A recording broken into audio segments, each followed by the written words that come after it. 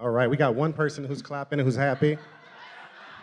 I appreciate that, my sister. I gave her $20 to clap when I came on stage, so I owe you. I got two tens in my pocket.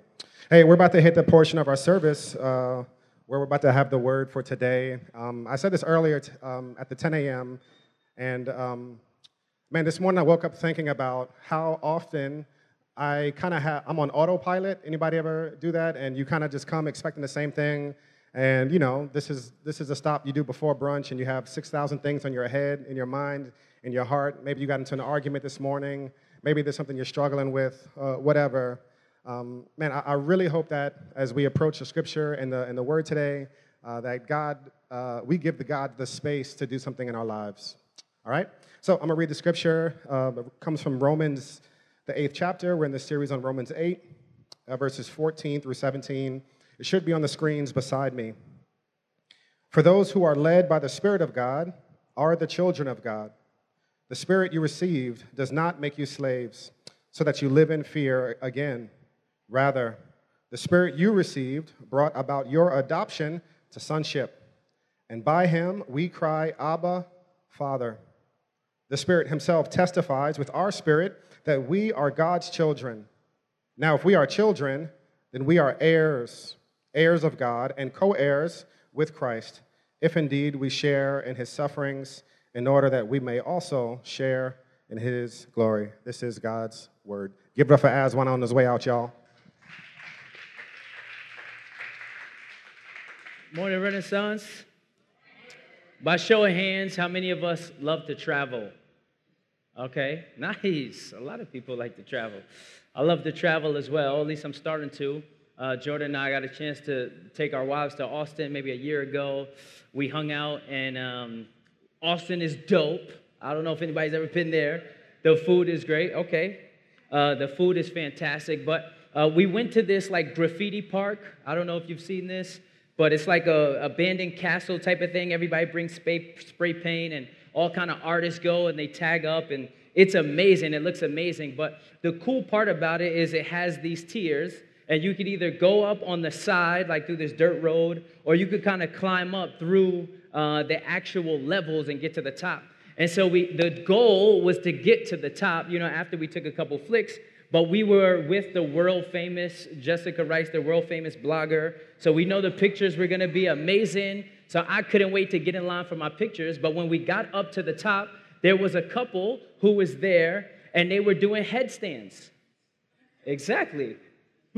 I don't know why they were doing headstands, but this is what they were doing. Now, I have to describe the gentleman that started doing the headstands, because this dude was swole. Like, it looked like he couldn't put his arms to his side, but he looked kind of agile, so he looked like he was a little bit flexible. And so this dude gets down, and he's doing a headstand, but it's not really that good, Myra. It's okay. It's decent. Now, his homegirl, she's doing headstands, and it's not really that good. It's okay. Me, I'm sitting back like I absolutely could do a headstand much better than them. I really can. Like, people don't notice about me, but I'm kind of athletic. You know what I'm saying? I got some pectorals too. Now, my wife gets interested in this whole idea of headstands, and she's like, yo, let me show them my yoga style. Like, so she gets in, and she starts trying to do things too. And I'm like, I think to myself, like, yo, why is she so interested in doing headstands? Like, does she peep his pecs or something? Like, what is she interested in? So I decided I'm going to win my boo back, okay? I'm going to shut it down. It's time for me to show that I could actually do a headstand. So I bust out the headstand, and I kill it. I stay up there longer. I think we got pictures of it. I stay up there longer than him, and I look at her, kind of wink my eye, like, you know what I'm saying? I did that thing, you know what I mean? But I was so sure, after watching them, I was so sure that I could actually nail this headstand. And so I started thinking about this idea of assurance. And I did some research, and when you think about human needs, here's one thing I learned. Assurance is part of what we need as humans. And it's kind of crazy. I never really put those two together, but when you refer to human needs, usually the psychologists and most of the research refers to Maslow and what he did back in the 1940s and how he created this hierarchy of needs. And in there, most of the researchers said after that, new research has arose, and they've been giving some new ideas to these human needs, and assurance is absolutely in there. I read an article in Psychology Today. I picked a quote. I want you to listen to it. This is how it starts. It says this: needs are not hierarchical. Life is messier than that. Somebody say amen. Needs are, like most other things in nature, an interactive, dynamic system, but they are anchored in our ability to make social connections. Maslow's model needs rewiring, so it matches our brains. Listen to this.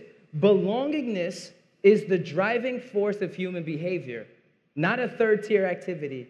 The system of human needs from bottom to top, shelter, safety, sex, leadership, community, competence, and trust, are dependent on our ability to connect with others. Belonging to a community provides the sense of security and agency that makes our brains happy and helps keep us safe. See, in the world of psychology, this idea of assurance can take many forms. Sometimes it's called positive affirmation. Sometimes it's called self-confidence. But the reality is, we all need it. Another quick point in that research I found: if we don't have this level of assurance, when we get it, let me say it this way, there's actually oxytocin that's released in our brain. And what the research says is that your brain can't even function properly without oxytocin. So how important is assurance in the life of us as humans? And that joint was crazy. It opened my eyes. And here's a question. Wouldn't it be dope if we had that same assurance, if we had that same confidence that I had in busting that headstand in our relationship with God? If we had this assurance that we knew how God actually felt about us. Because I would imagine if we are assured with how God feels about us, you and I would function differently. See, by its very nature, assurance produces confidence.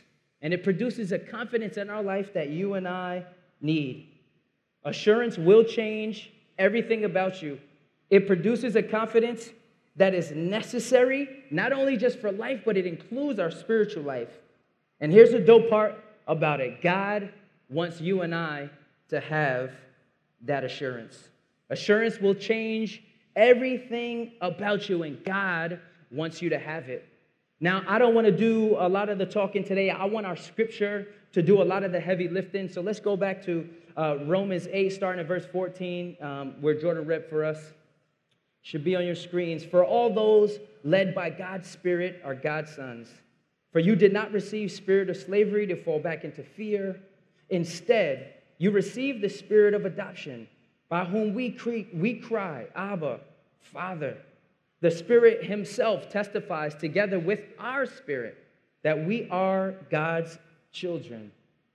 And if God's children, also heirs of God and co-heirs with Christ, if indeed we suffer with him, so that we may also be glorified with him.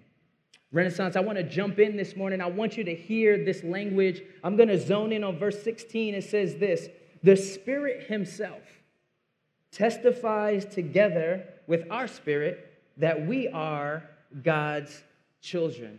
And so we have to look deeper at this word testify. We have to ask ourselves, why did Paul use the word testify here? And testify means to give evidence as a witness in a courtroom. And Paul is saying that the Holy Spirit provides evidence to our human spirit that we are children of God. See, in every legal situation where there's a witness on the stand testifying, that witness was called to the stand because there are questions about the truth. That's one, the witness is called to testify because that is the main reason they're there, to show what the actual truth is.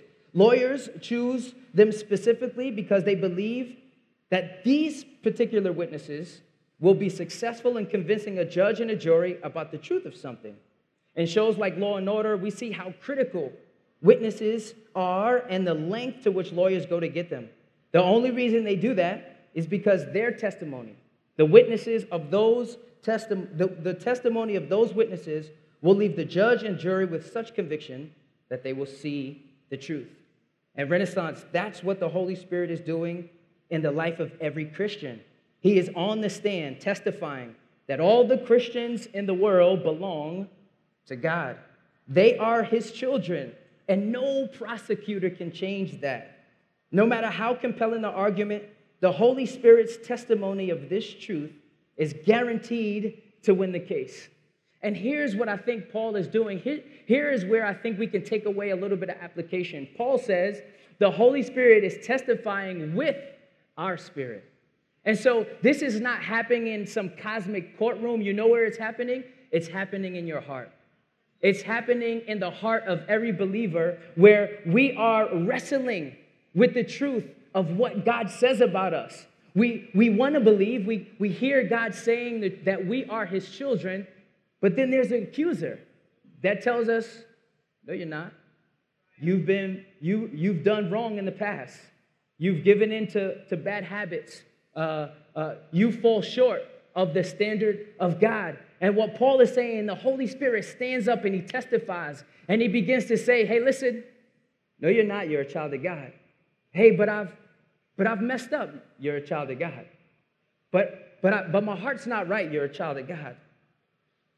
The Spirit himself testifies together with our spirit that we are God's children. Unfortunately, most Christians, if we were to be honest, we don't live that way. I know that I don't. And the best lens to kind of help us understand this, I think, is this idea of objective reality versus subjective reality. And I want to take our time here. I want to explain these two phrases and give you a good understanding of these concepts. Objective reality is independent of me. It has all to do with something being true regardless of my own thoughts or feelings. It doesn't matter if you think it's true. Objective reality doesn't matter if you feel like it's true. Objective reality doesn't matter if you believe it's true. It's true irregardless of you and your feelings towards it. A good example, gravity is true whether we believe it or not. Just go jump off a building. I'm not saying you should do that. Subjective reality is, however, all about what I perceive and what you and I perceive to be true. So, meaning it is only true if you and I perceive it to be. In a lot of ways, we miss out on the objective realities that God wants us to live in because our subjective realities restrict us and keep us hostage and in bondage to this jail.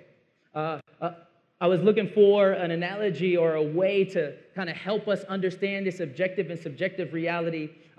Came across this story about Houdini. And Houdini, as we know, is the masterful escape artist. And here's what he did. Houdini maintained a standing challenge that he could get out of any locked jail within an hour.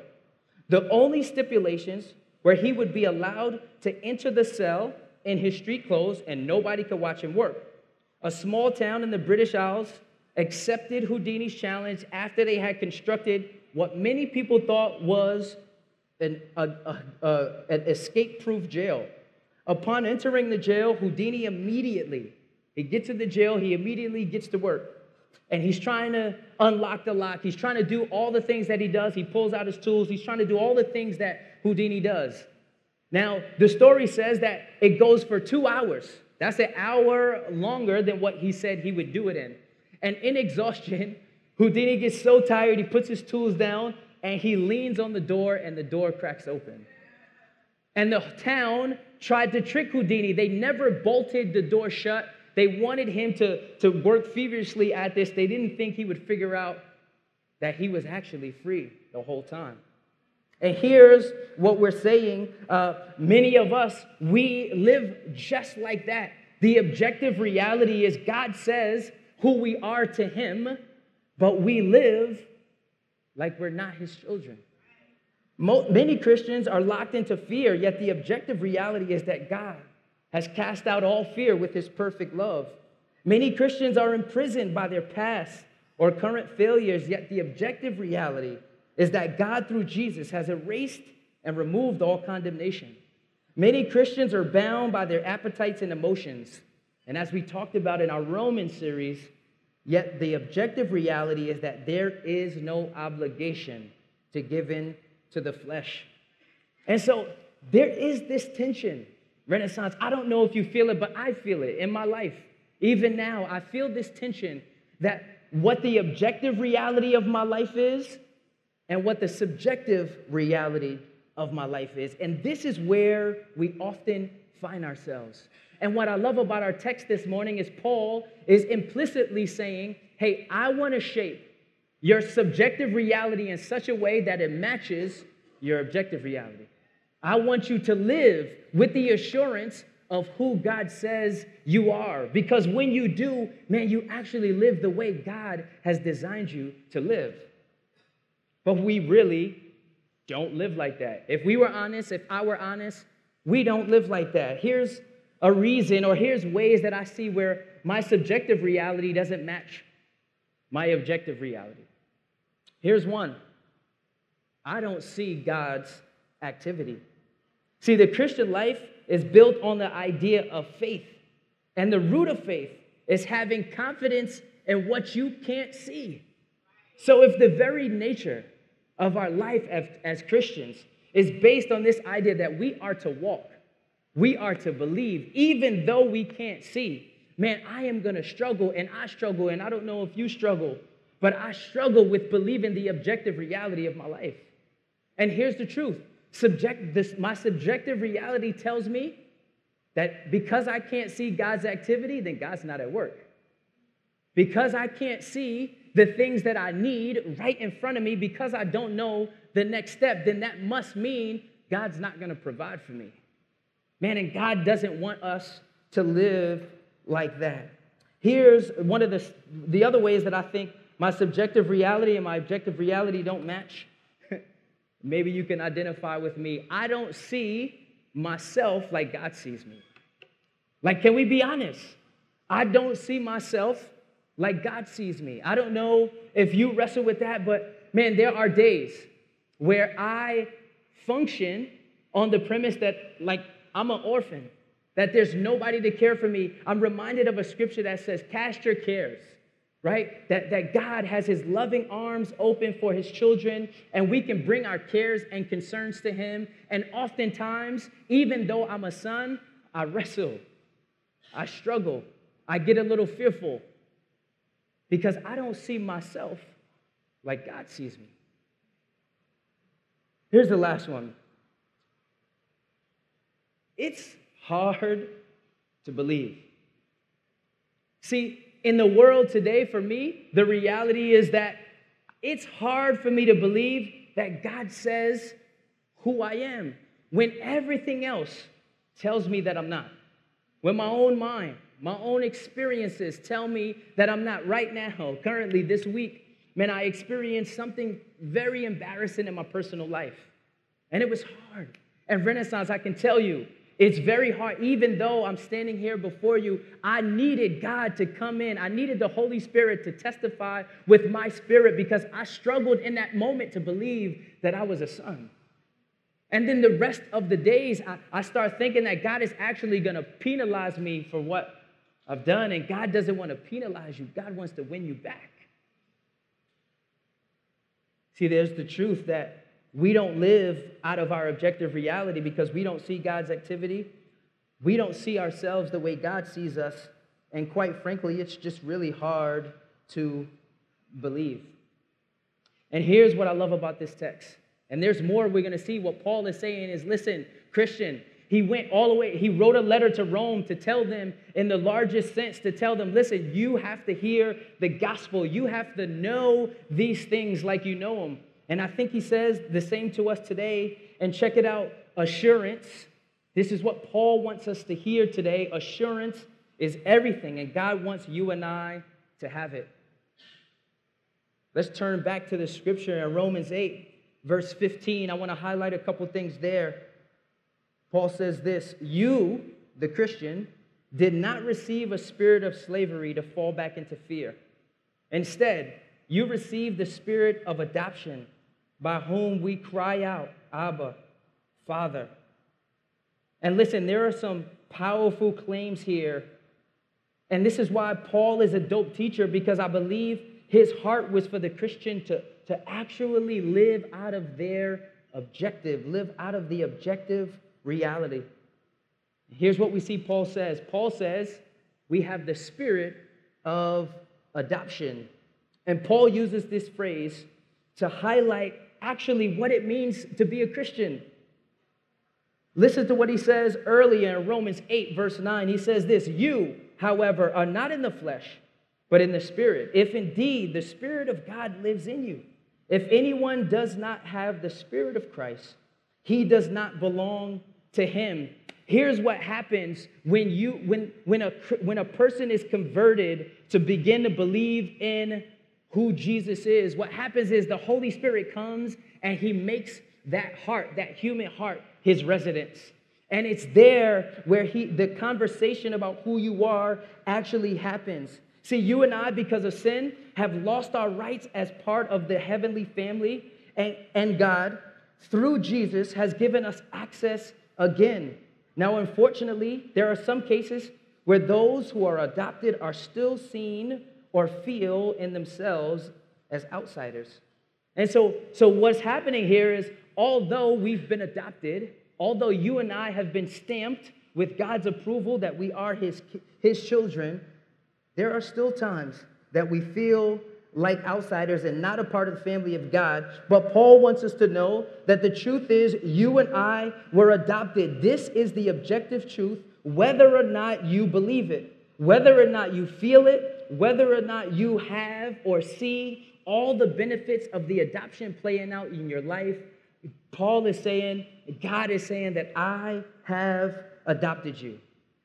And I want to highlight one of those privileges. Paul goes on in the latter part of the verse. He says, you've received the spirit of adoption by whom we cry out, Abba, Father. And see, that word Abba means father. But it has this connotation to it. It has this idea of daddy. And it has this affection. It has this tender attachment to it. Renaissance, when is the last time you went to God and you cried, Daddy? Paul is saying, listen, the objective reality is you've been adopted, and as an adopted son and daughter, you now are able to say to God, you are my daddy. Paul used this metaphor of adoption to convey the truth that even though you may not feel as part of the family of God, you still can access all the privileges as someone who was born into the family of God.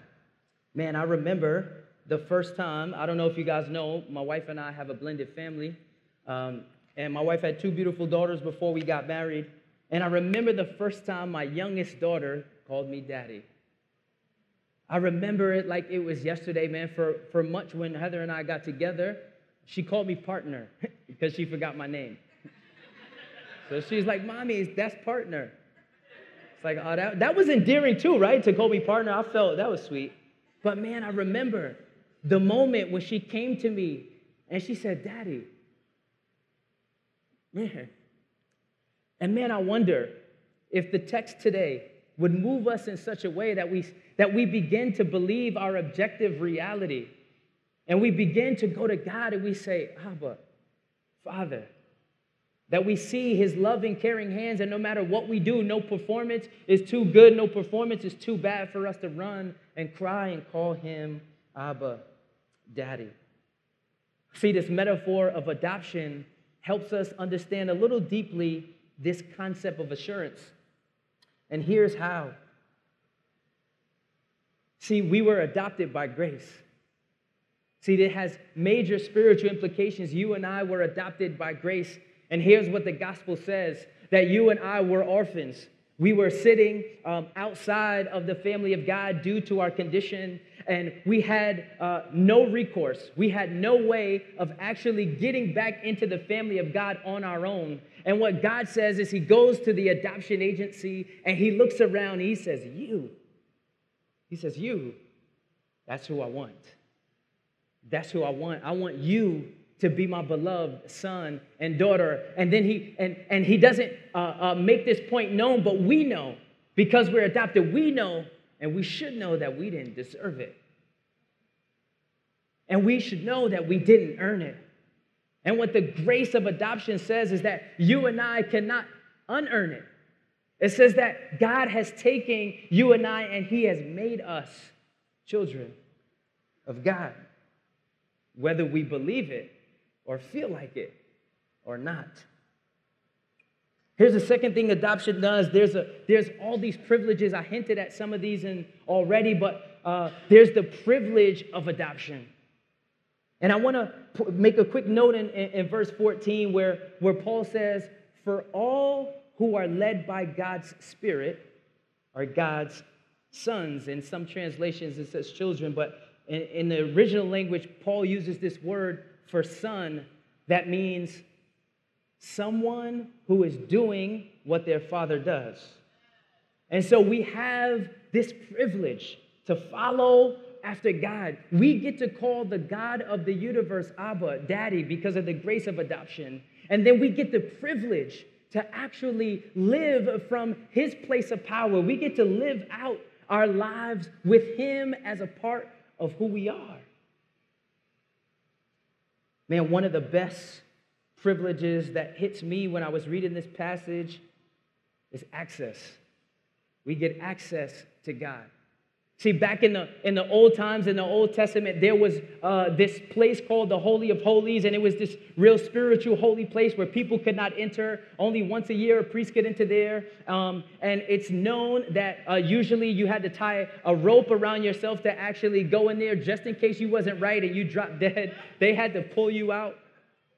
It's a real thing, and man, the Bible says that there was this curtain, there's this division because we couldn't get there. And when Jesus Christ died and he rose, that separation between us and God was ripped in two, and we now have access. We could approach God's throne boldly. Renaissance, don't miss that as a privilege that you now have been adopted, and as a result, you can approach God boldly. And see, here's what happened. I love how Jesus says this in the scripture. Jesus says, I don't call you slaves anymore. I call you friend. Because a slave doesn't know what the master is doing. And Paul makes this contrast in verse 15. He says, you did not receive a spirit of slavery to fall back into fear. That's not the spirit that God's put into you and I. He's put the spirit of adoption. God doesn't want us living like servants. He wants us living as sons. You know why? Because a servant is scared and timid. A son is bold and confident. A servant obeys because of fear. A son obeys out of reverence. A servant lives anxious, and a son lives freely. God, how I pray to believe that. A servant sees himself apart from their master. No servant wants to be associated with their master, while a son sees himself in the image of his father. Man, this resonates deep to me. I lost my dad 3 years ago, as many of you may know. And man, I just love it when people say, yo, you walk just like your daddy. And man, my hope is that I can make that spiritual correlation. That man, when I walk this earth, that I would believe so much that I'm a child of God, that when people see me and then they have this idea about who God is, they know God or they want to know God, they look at me and they say, man, I want to know who your daddy is because you walk like him. You talk like him. You love like him. You forgive like him. You're generous like him. Man, Renaissance, so often we live out of our subjective reality, and Paul is saying, you don't have to. God wants you to be assured about who you are so that you could live boldly and confidently. A servant has no hope. A son's hope is attached to his relationship with his father. And lastly, this is how I think adoption drills down this idea of assurance for us. See, there's work that comes with adoption. Not work to be adopted, but work to trust and believe that you are. See, you have to actively, what I love about this passage, when Paul says the Spirit testifies with our spirit, what I imagine is that, the Holy Spirit busts in the door of our heart and he's saying, oh, no, stop telling yourself those lies. It's not true. You are a son of God. You are a son of God. You are a daughter of God. You are loved by God. The Holy Spirit comes and he tells us what the objective reality is, and our job. The job of the Christian, I hope you leave this week, the job for you and I is on a daily basis to fight to trust, to work to believe that you are adopted, to work out, the times in your life when it just doesn't feel like God is treating you like a son or a daughter. See, because here's what we miss. Sometimes we see God with the wrong lens. God even disciplines those he loves. Hebrews 12 tells us. Even in God's discipline, he's so gracious and so loving. He never wants you to forget that you're a child. Oftentimes, I think about when I discipline my boys, and my wife and I are having conversations about that. And I know that when I get really upset, I can't discipline them because it's only out of my emotion. But when I stop and I adore them because they're my sons, some of their things I laugh at, some of their things I beat them for, but I relish and I sit in the moment. I remember that they are my sons, and I handle them accordingly. And just like Axel and AJ have to work to believe that even in my discipline, I love them and that they are my sons, the same is the work for us, the believers, the Christians in the room. We have to believe that we have been and are adopted by God. I love how Jesus says it in the text this way. There's a man who comes to him and he asks, Lord, what do I need to inherit eternal life? God looks at him and he says, believe in the one who is sent. Man, I love that story. I love that interaction. God doesn't give him a whole list of rules. He tells him to believe. And Renaissance, what I think God is telling you and I today, we have to believe that we are sons and daughters of God because the one who has been sent has paid the price to make sure that is so. I'll close with this. Even though I know I have to work to trust, even though I know that this is part of what I have to do as a son or you have to do as a son or daughter of God, I know that God will meet me. There's another story in the Gospels where Jesus comes down from a mountain, and there's a man who has a sick son, and his son is having seizures. He's taken his son to the disciples, and the disciples can't do anything about it. And he gets frustrated in his desperation. He runs to Jesus when he sees him, and he says, can you help me? Can you please heal my boy? Jesus says, do you believe? He says, and this is the realest thing that has ever been written in the Bible, in my opinion. This sits with me, and I hope it sits with you this week.